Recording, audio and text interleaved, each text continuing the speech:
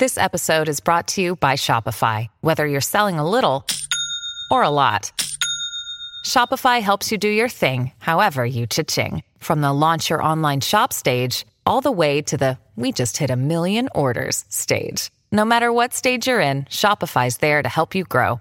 Sign up for a $1 per month trial period at shopify.com/special offer, all lowercase.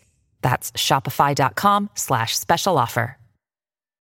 When you need mealtime inspiration, it's worth shopping Kroger, where you'll find over 30,000 mouth-watering choices that excite your inner foodie. And no matter what tasty choice you make, you'll enjoy our everyday low prices, plus extra ways to save, like digital coupons worth over $600 each week. You can also save up to $1 off per gallon at the pump with fuel points. More savings and more inspiring flavors make shopping Kroger worth it every time. Kroger, fresh for everyone. Fuel restrictions apply.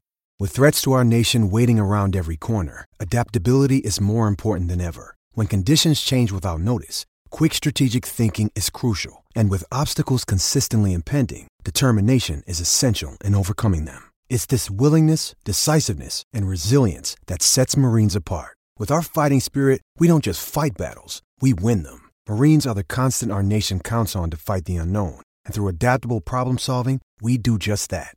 Learn more at Marines.com. On the 15th of December at the Camden Powerhouse in London town. Well, not Santa Claus, but me, cabaret legend Lenny Beige, as I host my very special Regency Rooms Christmas extravaganza. It's an old-school variety show with some of the names that made my club the talk of the town, and some of the very best new acts working the circuit today. Plus, there might even be a household name or two thrown in for good measure. Add to that a band of world-class session players, and you've got the greatest Christmas variety show out there. There's literally no show like it. Tickets are from £25. Just visit ctickets.com. That's ctickets.com and enter Regency Rooms and get booking.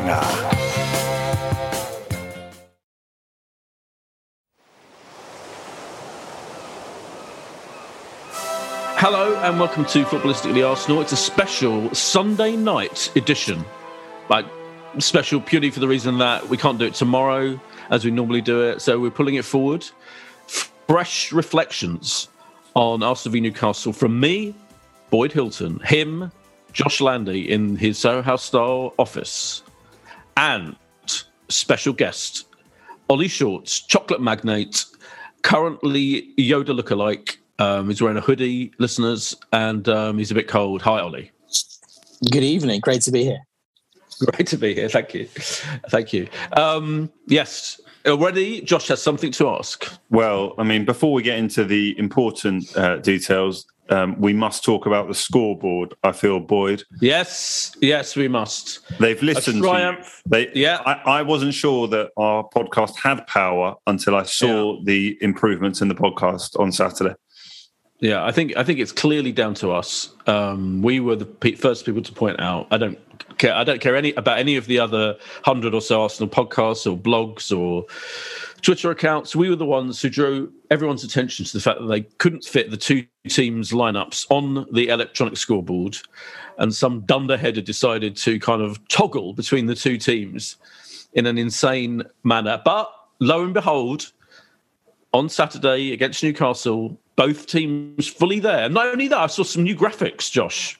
I think when something happened, like it was either a corner or I think it was a yellow card or something like that, or time, how much time there was left, and there was like a big clock graphic. They've definitely like hired a new company or got some new boffin in who knows what they're doing when it comes to... What was remarkable about the scoreboard was how long it did take to change. Yeah. A third of a season. Literally, you look at it and you're just like, is it going to change? And you kind of look at it for a little bit longer than you give up. And by the time you've gone back to it, it was still on Arsenal. And It was like a memory test, wasn't it? It was like, can you remember? You're looking at the screen to work out which of the opposition players just grotesquely fouled, whoever. Saka probably. And then it's gone from the screen. It's like a memory test. Can you remember who the name when you quickly looked at the number on the thing? Yeah, it was absolutely preposterous. But they fixed it. I do, however, Josh, have other issues I'd like to address in the in the kind of bulletin board. Yeah. It still takes a long time to get in with the electronic cards. Yes. Oh yeah. You have a story to tell? I didn't get in for kickoff. Right.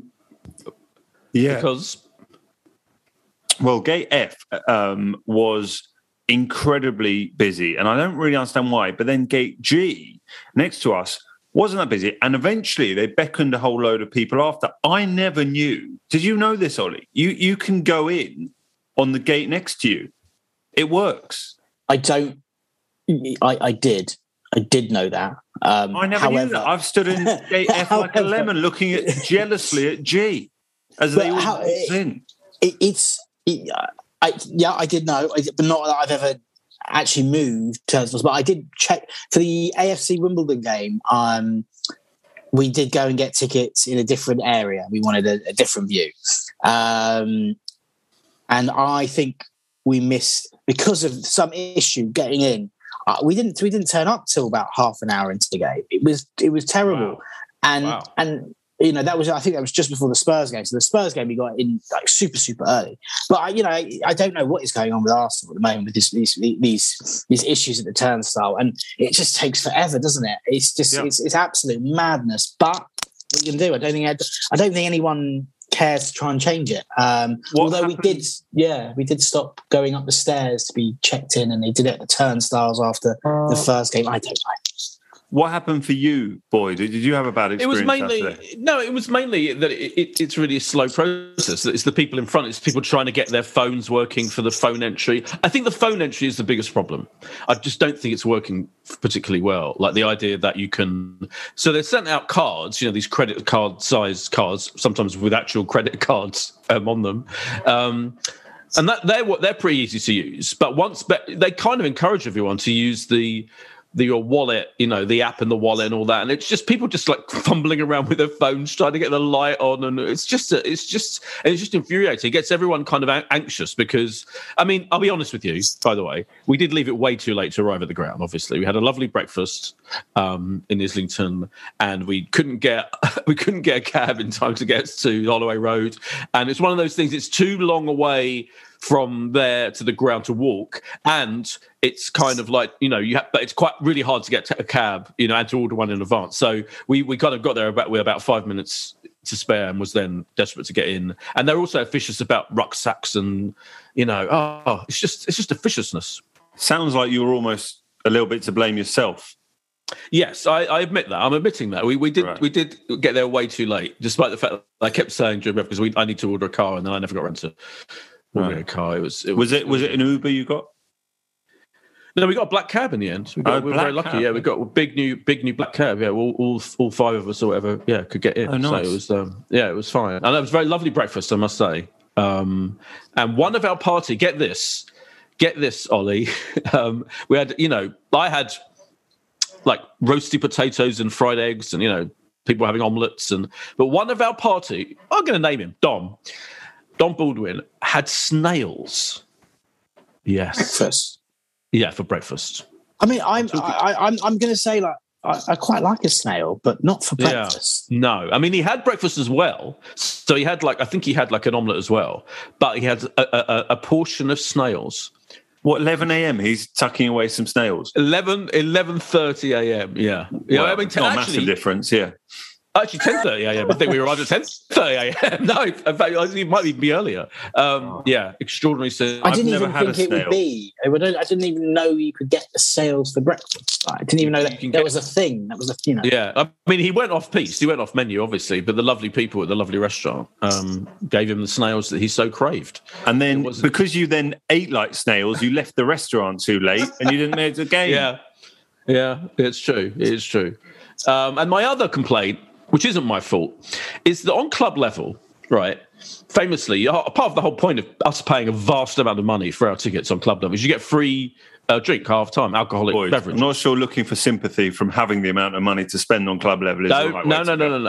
No. People spend their, it's their biggest outlay. It's my biggest outlay, is my Oscar ticket. And lots of normal people, I say this all the time on club level, But right, they give out 3 bottles of Camden Hell's Lager, which is a lovely, refreshing drink. You have to queue up. It's a morass of people, and there's like one guy, in our bit, one guy with this fucking loads and loads of these bottles, and he's dealing with like hundreds of people, and they have a 1 per person policy. So you can't So you have to, all of you have to queue up together to get a fucking one bottle each of this lager. Now, what is the fucking point of that? Are they, they're going to run out too quickly? So what it means is, instead of having like 30 people queuing up for 2 or 3 bottles for them and their friends, you've got one person queuing up with hundreds of people all surrounding him trying to get a fucking bottle. It is ridiculous. Yeah. What do you think the best solution would be? They need more people dotted around doing the beer? I mean, more people dotted around. Just let people just chillax. Just let people have one, or just let them have 2, 1 each at least. Who's on their own? Getting 1 bottle per person. It's ridiculous. Ridiculous rule. Did you get one yourself? Yes, I got one, and then luckily Tom of the Snails controversy was behind me and managed to get 2. For Derman himself. How long does it take to get your beer?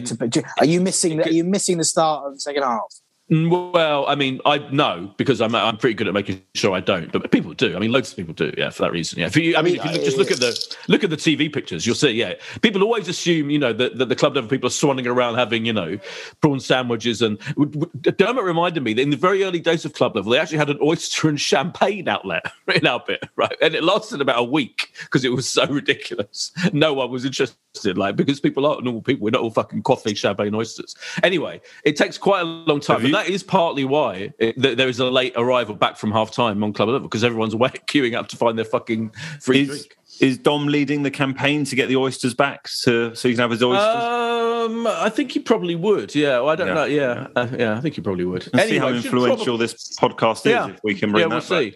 We will see. I remember in the West Stand at Highbury, there was always the guy selling bagels, wasn't there? Bagels, yeah. Missed it. I did. They did have a very good bagel stand, and I remember when my season ticket was in the West Upper at Highbury, and it was an absolute delight. They did a wonderful chicken mayo. It was delicious. Yeah. When I was a teenager, lovely bagels. It seemed like luxury that we had those. Yeah, lovely bagel and coffee at half time, and it was very civilized. Despite like 57,000 or however many people were there.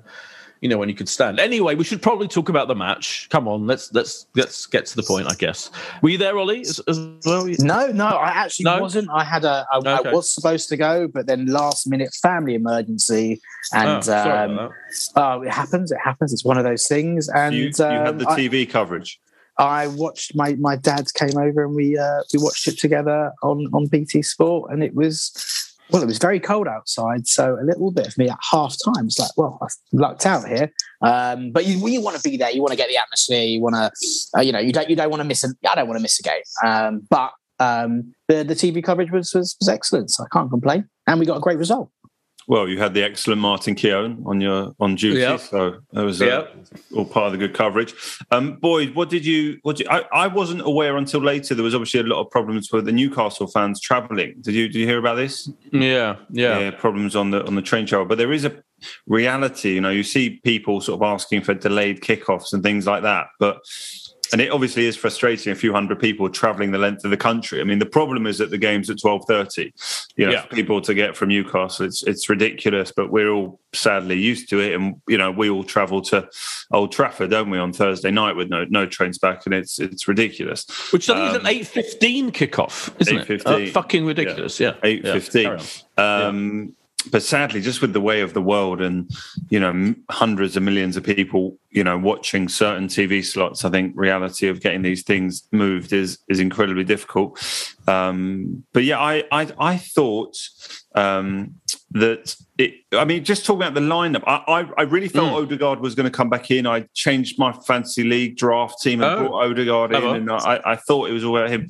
I was a little bit surprised to see Tavares. If I'm honest, I thought he might. And I just wondered about Lokonga. I thought he had a pretty poor start to that second half at Anfield, and maybe there was going to be an opportunity for Maitland-Niles, even El Neni. But in the end, it was just one change.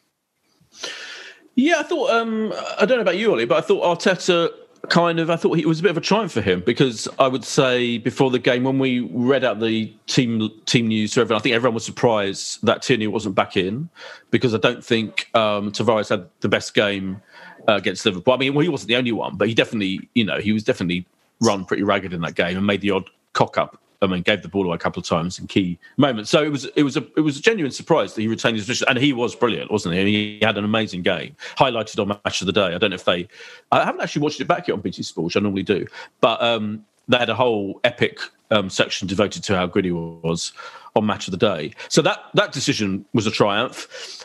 Now, I think we need to have an in-depth discussion about Odegaard, because our WhatsApp group is dominated by Odegaard talk. So I think, to put it bluntly, Dan Baldwin, who, former weekly person on this podcast, now all too rare visitor to Arsenal as well, it has to be said. He's a busy man. He thinks Odegaard is not particularly happy with Odegaard. He's not a fan, I would say. In fact, let me read out. I'm going to read out what he said in our chat about him last night. Here we go. He's slow, ploddy, slows down our attacks. I would have rather have spent 40 million elsewhere, but we've got him now, so good luck to him and us. Ollie, what's your feeling about? I kind of get where he's coming from, because he hasn't come in and, I don't think he's, been a shining light of this Arsenal side, especially when you look at, some of the other new players that have come in. There's a player in there. There's, for sure there's a player in there. I think our WhatsApp group, we're having a discussion about Partey. There's a player in there, but he's not come to the forefront of, what's making Arsenal tick at the moment. And I think he's a superb player, but at the moment it sometimes takes a while for players just to get used to it, get up to speed with the Premier League. I know he had half a season, but we've got to give him a bit of time. But I also just don't. Our attack is still an issue. We still struggle to break teams down, and it's something that Arteta just needs to have a look at. I think when Lacazette came in and we sort of went to that 4-4-2. It worked for a little bit, but actually, I think Aubameyang's been he's the one that's not performing at all. He seems a little bit lost. I don't know how long it took for him to get into the game, yet alone a touch. I think his first touch was the open goal miss, pretty much. But I think there's not just Odegaard. I think there's Odegaard. There's Partey. There's Aubameyang, and they all need to step up. And if they can, then we can hopefully get a good result on Thursday and Monday, and in what I think are two very tough games. Would you pick Odegaard in that game against Man U? Yeah, I would. I would. I think a little bit of me feels that actually the player that I would drop would be Aubameyang. I just think that Lacazette just does offer a little bit more up front at the moment with his hold-up play versus what Aubameyang's doing. But then, can you really drop Oba? I don't know, but he did do it last season on, plenty of times when he was on the bench after that poor run of form. I don't know, but I would start Odegaard for sure. I don't think that one performance should mean that you just exit the team, and I think that's why Tavares, kept his place, because I think that was his sixth start in a row, and he was been pretty solid apart from a game against Liverpool where I don't think one player, apart from Ramsdale, cover themselves any glory. Yeah, that's fair. What do you think, Josh? Do you think are you pro Odegaard broadly, or do you have doubts? I'm pro Odegaard. I'm somewhere on the fence. I think really. I think he's been given plenty, of opportunity. I think he's pretty much played a part in every game since coming into the team against Man City in that thumping we got at the Etihad. He has been at least given opportunities off the bench in a way that you can go, well, Pepe hasn't. Martinelli obviously did on Saturday, but hasn't been given at all times. So I think Arteta must fancy him, pretty significantly, and that seems obvious in the way that he went from being on loan to Arteta presumably forcing through a move for him to sign permanently. you want to see more of an output. I mean, he's got one goal, hasn't he, so far? Direct free kick as well. The free kick at Burnley, wasn't it? I don't think he's had an assist yet this season. He had a really good free kick against Newcastle, didn't he? Which was unlucky. It was fine. The free kick, I thought it was one of them. It was good. I thought it was good. The goalkeeper's helped to make it look better. Okay. It's not in the corner. It's floated in. The goalie will save that, I think, more than 9 times out of 10. So look, I think there's a player. I think he'll persist with him. I think he will probably start at Old Trafford. And hopefully there's more to come. And so too from Aubameyang. I wouldn't be dropping Aubameyang. I mean, you wouldn't say a freak miss. It's certainly just. You must have had a very good view from your vantage point, Boyd, of Aubameyang's miss. Yeah, it was unbelievable. Yeah, it was horrific. I think it got to him. He didn't look happy, did he? From what I could see on the highlights, it was remarkable. But it wasn't. If you go back to the Watford game as well. Missed penalty and he stole Odegaard's goal. Was it when Saka scored and it was given offside? Actually, Oba should have controlled the ball better and scored into an empty net. So he should have had at least 3 or 4 goals in the last 2 games, and he's mustered none. So it's a slight concern for sure. I mean, Man United dropped Ronaldo today. So anything could happen. And it reminds me a little bit of that situation in a way. Aubameyang was kind of pressing, wasn't he? Which famously, I want to talk about the brilliant discussion of Ronaldo, by the way, on Sky. I don't know if you saw the Carragher, Roy Keane argument, which was fantastic. But I feel like there's Oba's like sometimes presses from the front, and kind of he can do it really well. Like there was a period not too long ago, I think, where he was seemingly doing it really well, but then against Newcastle, he didn't seem to be doing that very much. I mean, not that Newcastle posed much of a threat, but when they occasionally did, he didn't seem to contribute to any great attempt to press the ball at all. But you know what? My thing with Odegaard is I'm kind of on the fence as well. I do feel, where I think Dan is right, I do think he slows us down. Like, I think we've been much more dynamic in the last month or so without him, with Lacazette behind Aubameyang in that 4-4-1-1 kind of setup. I just think Lacazette is even though he's getting on a bit, he's actually one of our most dynamic athletic players, and kind of. I'm not saying his pace is amazing at his age, but I think he just lights up the attack. Yeah. And Odegaard's a different kind of player, isn't he? He's kind of noodling around. But I think we have a bit too much noodling around. And certainly in the first half against Newcastle, I thought we were pretty poor generally. Noodling. Sorry, Josh? Well, yeah, noodling. It's not a word. It's a word. It's Well, it's more something you'd probably have for your lunch or breakfast with Dom and the rest of them noodling around in Islington Super somewhere. Noodling, yeah. But that's what we do often, Arsenal. When at our worst, when we're faced with, the low block or whatever, and we're faced with a defensive formation against us, we often just noodle it around and pass back and pass pass sideways and all of that. Whereas I feel one of the great things about the 4-4-1-1 with Lacazette and Aubameyang was that I thought he solved that, and I thought our attack had started to look better, Ollie. So I fear slightly that I wouldn't play Odegaard against Man United. I would go back to the 4-4-1-1 that was more dynamic until because really the Newcastle game was 2 amazing goals, right? For me, one great goal, one beautiful goal. From Martinelli, but actually, I didn't think the performance was. It was like against the team at the bottom, and we were certainly in the first half we were pretty mediocre. But Newcastle were very well drilled. You have to say, like, new manager in. They are. Their lines across the field. I don't think it was ever going to be a walkabout. They were in a massive relegation fight from now.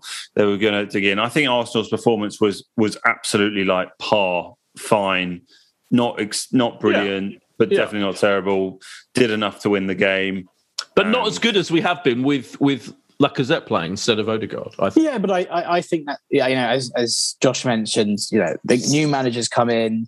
He came to part the bus. Really, ultimately, that's that's that. And actually, they did have a few opportunities to get a goal. The penalty was very iffy. You've seen them given. Thankfully for us. it went in our favour.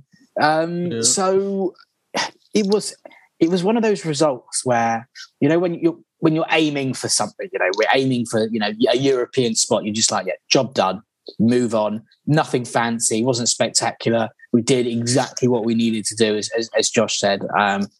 And I was pretty happy with it. Sometimes you just want those results. You just want those performances. You can't have a 3-1 versus Spurs, every week. Yeah, you say it was not spectacular, but the goal, Martinez's goal, was beautiful and spectacular. I mean, wasn't it? It was like, I think it was. I'm so pleased for him.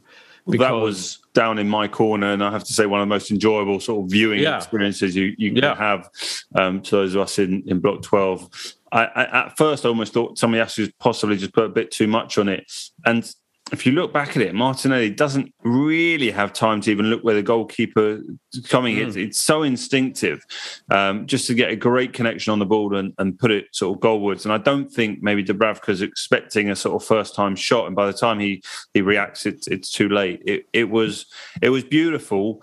And just as Martinelli came on, a friend who was with me was referencing that goal against Chelsea, and we were sort of trying to work out when that was, and concluded when it was sort of January 2020, and we're not far off two years away. And there haven't been enough amazing moments of Martinelli. So it was so nice that not only will people immediately think of that goal at Chelsea, I think this one will be up there as well. A beautiful finish. And he had another opportunity. He had another fantastic run, kind of a bit later, didn't he? Which he lost control of the ball at the last minute. But that could have been. He had another brilliant chance. Ollie, I think it's interesting with Martinelli, isn't it? Because he's like he's come on as a sub a lot. He hasn't had many starts in those 2 years, and I feel like he doesn't get long enough to show us what he can do. But he certainly showed us what he can do in that game. And now with your should we drop Aubameyang? Do you think we should play Martinelli instead? I'm unsure if we do drop over, but no, I wouldn't start Martinelli. No, I think he's. The opportunities that he's actually had this season have been in the League Cup. I think it was against Wimbledon, against Leeds, and he hasn't done it. He never did anything in those games to make me think that he should be even pressing to start a league game. And he kind of he has lived off that Chelsea goal. An assist by, was it Kante, pretty much, who slips on the halfway line. It was a lovely finish, but that's what everyone remembers him for. But it wasn't some exquisite piece of skill that got him clear in a one-on-one situation. But he scored a lot of goals in the Europa League, and I think sometimes having the Europa League and having the opportunity to play these players more regularly allows them to find that form, and we haven't had that. Because ultimately, the only real opportunity these fringe players have is in the League Cup, which we've only had two fixtures. And in seasons gone by, we would have had another 5 Europa League fixtures for somebody to say, start me, and he hasn't had that opportunity. Yeah, I mean, with Martinelli, boy, you talk about opportunities, but he played in those opening games of the season against Brentford when, we had a striker shortage, and then he was started against Chelsea when we were totally dominated in the 2-0 defeat at home. But since then, he had a total of 11 minutes in Premier League football sort of coming into the Newcastle game. So he really hadn't been given a sniff, really, to all extents and purposes. I think he was on the pitch maybe when we got that late equaliser. Was it against Palace? I think I'm trying to remember. I think he was. Yeah, he was. Yeah. So very little opportunity, but there is such goodwill. I mean, what a reception he got when he came on. Yeah, he's really loved, isn't he? For someone that is proportionally to what he's played for the club. He's I think Ollie was saying he's lived on that goal, but I think it's we've lived on that goal. I think it's us that keep thinking about that Chelsea, the goal against Chelsea, and thinking he could have another run like that, which he nearly did yesterday in the game against Newcastle, as I said, and then lost control at the end. So I think it's not him who's been living on. It's us as fans of him, and kind of feel like I whenever I think of him, I think of that goal and that run. And now we've got two brilliant goals to think of, or two. The one against Newcastle even better. Well, especially because he doesn't think he showed that much skill in the one against Chelsea. I think the Chelsea one is, and I think why we think about it so much as fans, is it was one of the last away days before lockdown, and for most Arsenal fans, it was probably their very last away game. So it's in the back of your mind as a great moment, and we didn't have for 18 months, that euphoria that goal brought. So I think that has a part to play in it as well. I think you're right. Yeah, you're absolutely right. He is a delightful. I think, in the post-match interviews, he's got that brilliant, like Cockney South American kind of accent, hasn't he? That kind of like floats in and out of various continents as he's speaking. He has like brilliant, like a reliance on a kind of youth Arsenal London phrases in the middle of his. He's just a really, really kind of lovely guy. He seems to be a really likable presence in the post-match interview. And him and Saka together, the dream ticket when it comes to that. But we should take a break. Obviously, and we've got a huge game to look forward to on Thursday, and we'll talk about that and a bit more about the game on Saturday after this.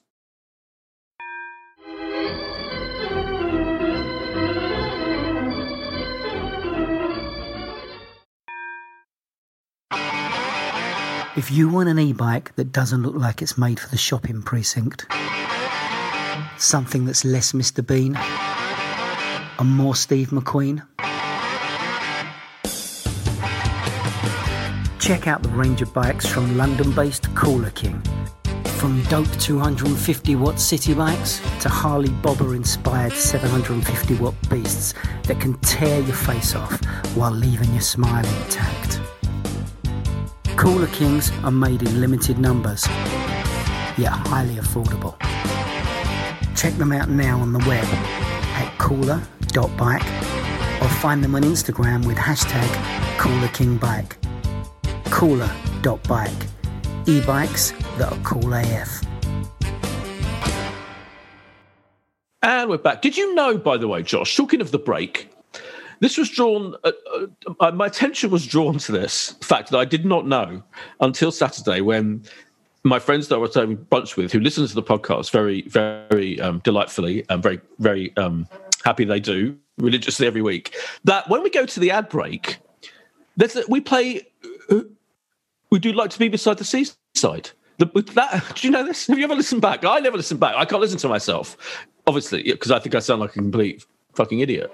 But yeah, so when we go into the ads, there's a little bit of the Go West theme tune, which is our main theme tune by the Pet Shop Boys. And then there's like this bizarre I Do Like to Be Beside the Seaside tune plays out. Were you aware? I think I was loosely aware. I thought that was your personal choice, Boyd. I thought you were insisting on that. We can so presumably speak to the relevant production authorities to change it if you don't like. Yeah. What would you like instead? Just another bit of Go West, or something, or I don't know, an old Arsenal Cup final song, or Ian Wright's song. I don't know. If anything, but the rights on that might be expensive. I don't know what maybe that's why. You've hit the nail on the head, haven't you? Because I bet the Who Would Like to Be Beside the Seaside is probably a no rights. There's no copyright or whatever on that, so you could probably use it for free, I imagine. But it's so random. It's like we're supporting Brighton and Hove Albion or something, because we're not by the sea in any way, shape, or form. We're very much not by the sea. I would say. Anyway, it's nice that your friends listen to the podcast and give you that kind of feedback while you're sitting there scoffing your snails. Great feedback. Before we finish talking about the game, I did, as I alluded to in my opening remarks, I do think it was a great day for Arteta, though, because all of his decisions seem to go right. Like, as I said, picking Tavares over Tierney, triumph. Lokonga, as you said, he could have dropped Lokonga instead of AM, had a really good game, one of his best games, I thought. A couple of brilliant passes, didn't lose the ball very much, seemed very accurate. Then he brought on Martinelli, and he could have brought on Lacazette. I was quite surprised he brought on Martinelli first, and that worked brilliantly. I just thought the decision not to bring on Lacazette, maybe we'll see Lacazette Thursday. I agree. I agree. He'll find a way for him to play. But it all worked for him, and he seemed. The other thing I was going to say about him in the post-match interview that I saw on Match of the Day, I mean, obviously, post-match interviews and managers are much easier when you've won, but he generally seems more like even when we lost against Liverpool, he seems more relaxed and confident and not talking shit, Ollie. Do you know what I mean? Like, I think there was a period when we lost, and he would come up with stuff that seemed fairly random and ludicrous, whereas now I think he seems to be speaking in fairly common sense, quite witty and charming. And I think it goes back to that Amy Lawrence interview. I don't know if you watched that interview, that half-hour kind of insight into him. I just think he's got seems a more authentic figure these days. I think it's his 11 now, isn't it? Yeah, and I think even when you go back to the first 3 games of the season, it wasn't. And he's never really, I don't think he's ever had, because we were talking about this, at the beginning of the season, who's he going to play? But now you know pretty much who that 11 is going to be, bar maybe 1 or 2, as you say. We're talking about, is he going to play Lacazette? Is he going to stick with Tavares or bring in Tierney? But pretty much you know who he's going to play. And I think that, and obviously winning however many games in a row, not losing, and then that defeat to Liverpool. The defeat to Liverpool is, it's an anomaly in the current run. I thought I was really, really disappointed with the actual performance, despite it being Liverpool. But he knows, he's comfortable with what he's got at the moment, and. When you win, it buys you time. It gives you goodwill from the fans as well. And for the time being, let him enjoy that, and because he deserves it, especially after the start he's had. And we're 5th in the league, Josh. It's a pretty good weekend for us, wasn't it? Really, considering West Ham lost, to Man City, Man United drew. We're seeing pretty in 5th, which. Well, it's amazing, really. I mean, if you would have, it goes without saying, after the first 3 games of the season, we would have, absolutely, gone wild for the idea of being 5th, 13 games in. I mean, in some ways, all the more remarkable. We've only scored 15 goals this season in our 13 games. I mean, Newcastle have scored as many goals as us in those in 13 games, and yet they're obviously like rock bottom. And more than that, if you'd have turned around and gone, well, Aubameyang and Smith Rowe, our top scorers, are on 4. Lacazette's only contributed 1. You wouldn't quite think we would have had enough really to find ourselves 5th. And also, we've got a little buffer of 3 points to the teams below. I mean, look, if we're excited how the table looks now, it could look very, like, I don't think, even if we go to United and lose and get a point at Everton, it's not complete doom and gloom. But if we go there and get a couple of results, wow, we're really going to be in a. And they've got West Ham. Yeah, they've got West Ham at home. West Ham at home to come, and Southampton at home. So, to come. Like, there's a. It is. It's getting interesting. I mean, in some ways, you just think, just even you think back, well, if we could have beaten Brentford on opening day, you'd have been within four points of Chelsea and stuff like that. So, we should. It is weird, though. I meant to research this, but I didn't have time. It's fairly amazing that we're 5th in the league and we have a minus goal difference, -2 goal difference. Yeah. That is astonishing. So that can't happen normally, can it? That can't be the case that, as you reach December. Well, it's only the top 4 that have got positive, right? You've got a few teams that have got 0, but it's only the top 4. And I think maybe that just sort of, there's been a few thumpings handed out by some of the sort of big teams to the so-called sort of smaller teams in the league. So, it's a bit unusual, but I think you sometimes get it where sort of the top teams are, slightly. I mean, those top 3 are, their goal difference is crazy. It's like plus 25, plus. So I don't know if it's someone plus 30. I know. Chelsea are 30. Chelsea are 26. Man City 20. Liverpool 28 plus 28. Yeah, it's absolutely mad. I mean, when you literally just go to West Ham, which is plus 1 or 2 or something like that, and then us it was still minus. And if what's also crazy is we lost 9-0 to Liverpool and Man City in our negative goal difference. So apart from those big games and obviously the Brentford one, we've been really solid.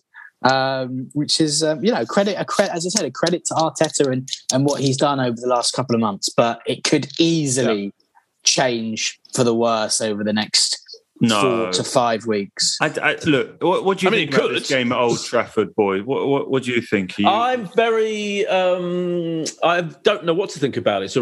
Which is a tough one, isn't it? Because, if fucking Watford hadn't scored those 4 goals against Man United and Ole Gunnar Solskjaer had still been the manager, which would have been the case, I guarantee you, it was the 4 goals that did it for him against Watford, then I'd be absolutely confident of getting a draw if not winning, because they're a shambles, absolutely fucking shambles. But already you can tell that they're shaping themselves up. And I watched the game today, and they looked instantly organised, and they were pressing. Second half particularly, they pressed really pretty well, and they have got some. They've got some of the best, loads of world class players. It's astonishing that they're below us in the league. Frankly, the amount of money they've spent, and the Ronaldo issue. I think the Ronaldo issue was pulling them apart and was an absolute disaster for them. And interestingly, Jamie Carragher did have this brilliant argument with Roy Keane. And I tweeted, I don't think even Roy Keane believed what he was saying, because Roy Keane ended up saying, Carragher was like, why did Man United buy Cristiano Ronaldo, hoping that they could be the final step to win the league? And Roy Keane was like, no, we bought him to win cups. And I was like, what are you talking about?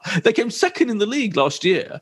And I'm sure, like, when they're buying Sancho and Ronaldo, they're not thinking, we're going to win some cups. Are they? I was like absolutely incredulous at what he was saying. And I do think he's brilliantly unbalanced them. Interestingly, your friend and mine, Ricky Lawrence, challenged me on Twitter and disagreed with me.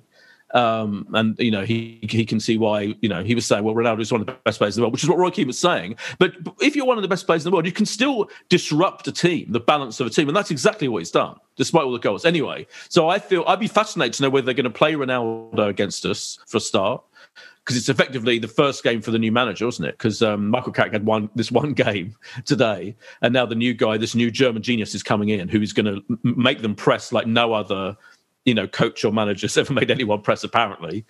And how we cope with that and what our tactics are and what our team selection is, it's going to be fascinating. I have no idea what the fuck's going to happen. I think anything could happen. Obviously, literally anything could happen. Well, you're right in that respect. I think it's probably a good thing we are playing them early on in his reign. If you're trying to change the style of a team quite drastically, I think you probably want to get in early doors before they've really had time to bed in and get used to a new philosophy. I think Gary Neville was on Twitter alluding to querying quite whether Michael Carrick had really picked the team today, or maybe the new person, presumably Ranić, was influencing that decision, because it seemed to be quite different to the decisions taken for the important Champions League game away in Villarreal. So, I think Arsenal will get a result. I think it probably will be a draw. And I think that's, credible and a success, and keeps up this sort of impressive recent period of momentum. And you know what? If we go there and we lose, it's really not the end of the world in terms of, Arsenal's sort of season-long ambitions of trying to hit that 4th spot. I do think it's important to go there and put in a performance. We can't have we can't have a Brighton performance. We can't have a Liverpool and a Man City. I think we've got to go there, and I think we've got to show that we are capable to actually mix it with the likes of Manchester United, who at the start of the season, they were one of the favourites along with Chelsea, Liverpool, and Man City to win the league, and now they're fighting for top 4 with West Ham, Arsenal, and who those are the teams around us. So their season's completely changed, and in the direction of, right, we just need to make sure that we're in the Champions League places come the end of the 38 games. And I think for us to be able, for the team to believe, to really, really believe that maybe there's an outside chance that we can pip them, I think we've got to go there and have a good performance. Even if, as Josh says, it's not the worst thing in the world if we lose, but we've got to go there and say, come out of it and say, we gave a real good go of it. Agree. Arousing Churchillian speech. Well, it's just though also like our record at Old Trafford over the years, and Ollie and I have been up there many a time together, and I know, Boyd, you've been up there as well. our record there is not amazing over the years, and I think that plays into just the thoughts of, what a draw would be a big sort of, not a big success, but a strong success. And I think we're capable of doing it. I don't think this is a Liverpool or a City. I think this is more, we can take heart from the way, let's say, we played at Leicester. I think we're all in that sort of similar group of teams at the moment, and if we can replicate what we did for at least a half at Leicester and what we've seen at other points this season, then we've got a good chance. So what are you going to go for? What's your official prediction? 1-1, boys. 1-1. Ollie. Oh, God. I don't think we're going to... I think we'll lose. I think we're going to lose 2-1. I've got a feeling we're going to lose as well. Sad to say, yeah. I just think the new manager bounce, I feel like they've got to stop. They've got to they're getting their act together already a bit. 2 wins in a unbeaten for two games, which for them is good. I don't know. I'm going to say 1-0 to them. An excruciating 1-0 to Man United, slightly pessimistically. But then 4 days later, tough. And we will do a podcast before Everton, won't we, boys? Yes, of course. Yes, Ollie, don't get ahead of yourself. I don't know. You've got only 3 days to do it over the weekend. You might not. Yeah, I mean, you're right. It's going to be a tight squeeze. You're absolutely right. But we'll pull it out of the bag. It is an interesting schedule. Yeah, you're right. It's got a weird Thursday at 15. Then Monday night football. It's slightly weird. But if we can get, if we can manage to go and get, I was saying in our WhatsApp group, I think at 4 points would be unbelievable, absolutely incredible if we managed to get 4 points. Although Ricky disagrees. He thinks we should be, trying to get, he thinks we can easily pick up 6. I don't think that's quite the case. Easily. Ricky's on controversial form, isn't he? He's going to message me afterwards. I didn't quite say that, but I said to him, would you take 4 points now if I gave it to you? He said, no, I'd rather try for 6, which I think is absolute madness. I think if you gave me 4 points tomorrow, bite your hand off, move on to the next game in Southampton, and we got West Ham at home, and we could be in a really, really good position in 4 games' time. But football is a funny old game, and as we know, 1 week it can all change, and they are 2 tough games, 2 tough away games, in any season, despite the form of Manchester United and the form of Everton. Yeah, no, you summed it up. It's exciting. I mean, I'm no wonder they're all on Amazon Prime, aren't they? That's why they're slightly weird kickoffs. These midweek games. It's Amazon Prime Day, a couple of days. It is. We've got Tuesday fixtures, Wednesday fixtures, and then we conclude the Amazon Prime festive. Well, the first half of their 2 rounds that they have. They've got a round later in December. Yeah, Boxing Day, I think. Yeah.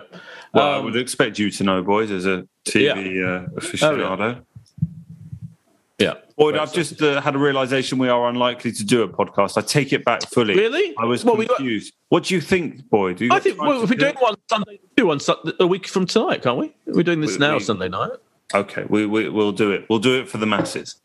Because of our influence that we found out that we have. Exactly. And by the way, other rival podcasts they do like every fucking game, religiously. They do like, so we should take that as an example and work hard. Anything else you want to change about the stadium, Boyd, while we're here? Just to think about it, or we could get a comeback. Ollie, anything? Oh, I mean, don't get me started on the general catering front. I mean, it still leaves a lot to be desired. The general, but I don't want to. I feel like you've tried to sort of improve that for many years, and that's not really happened. So we need a new focus, really.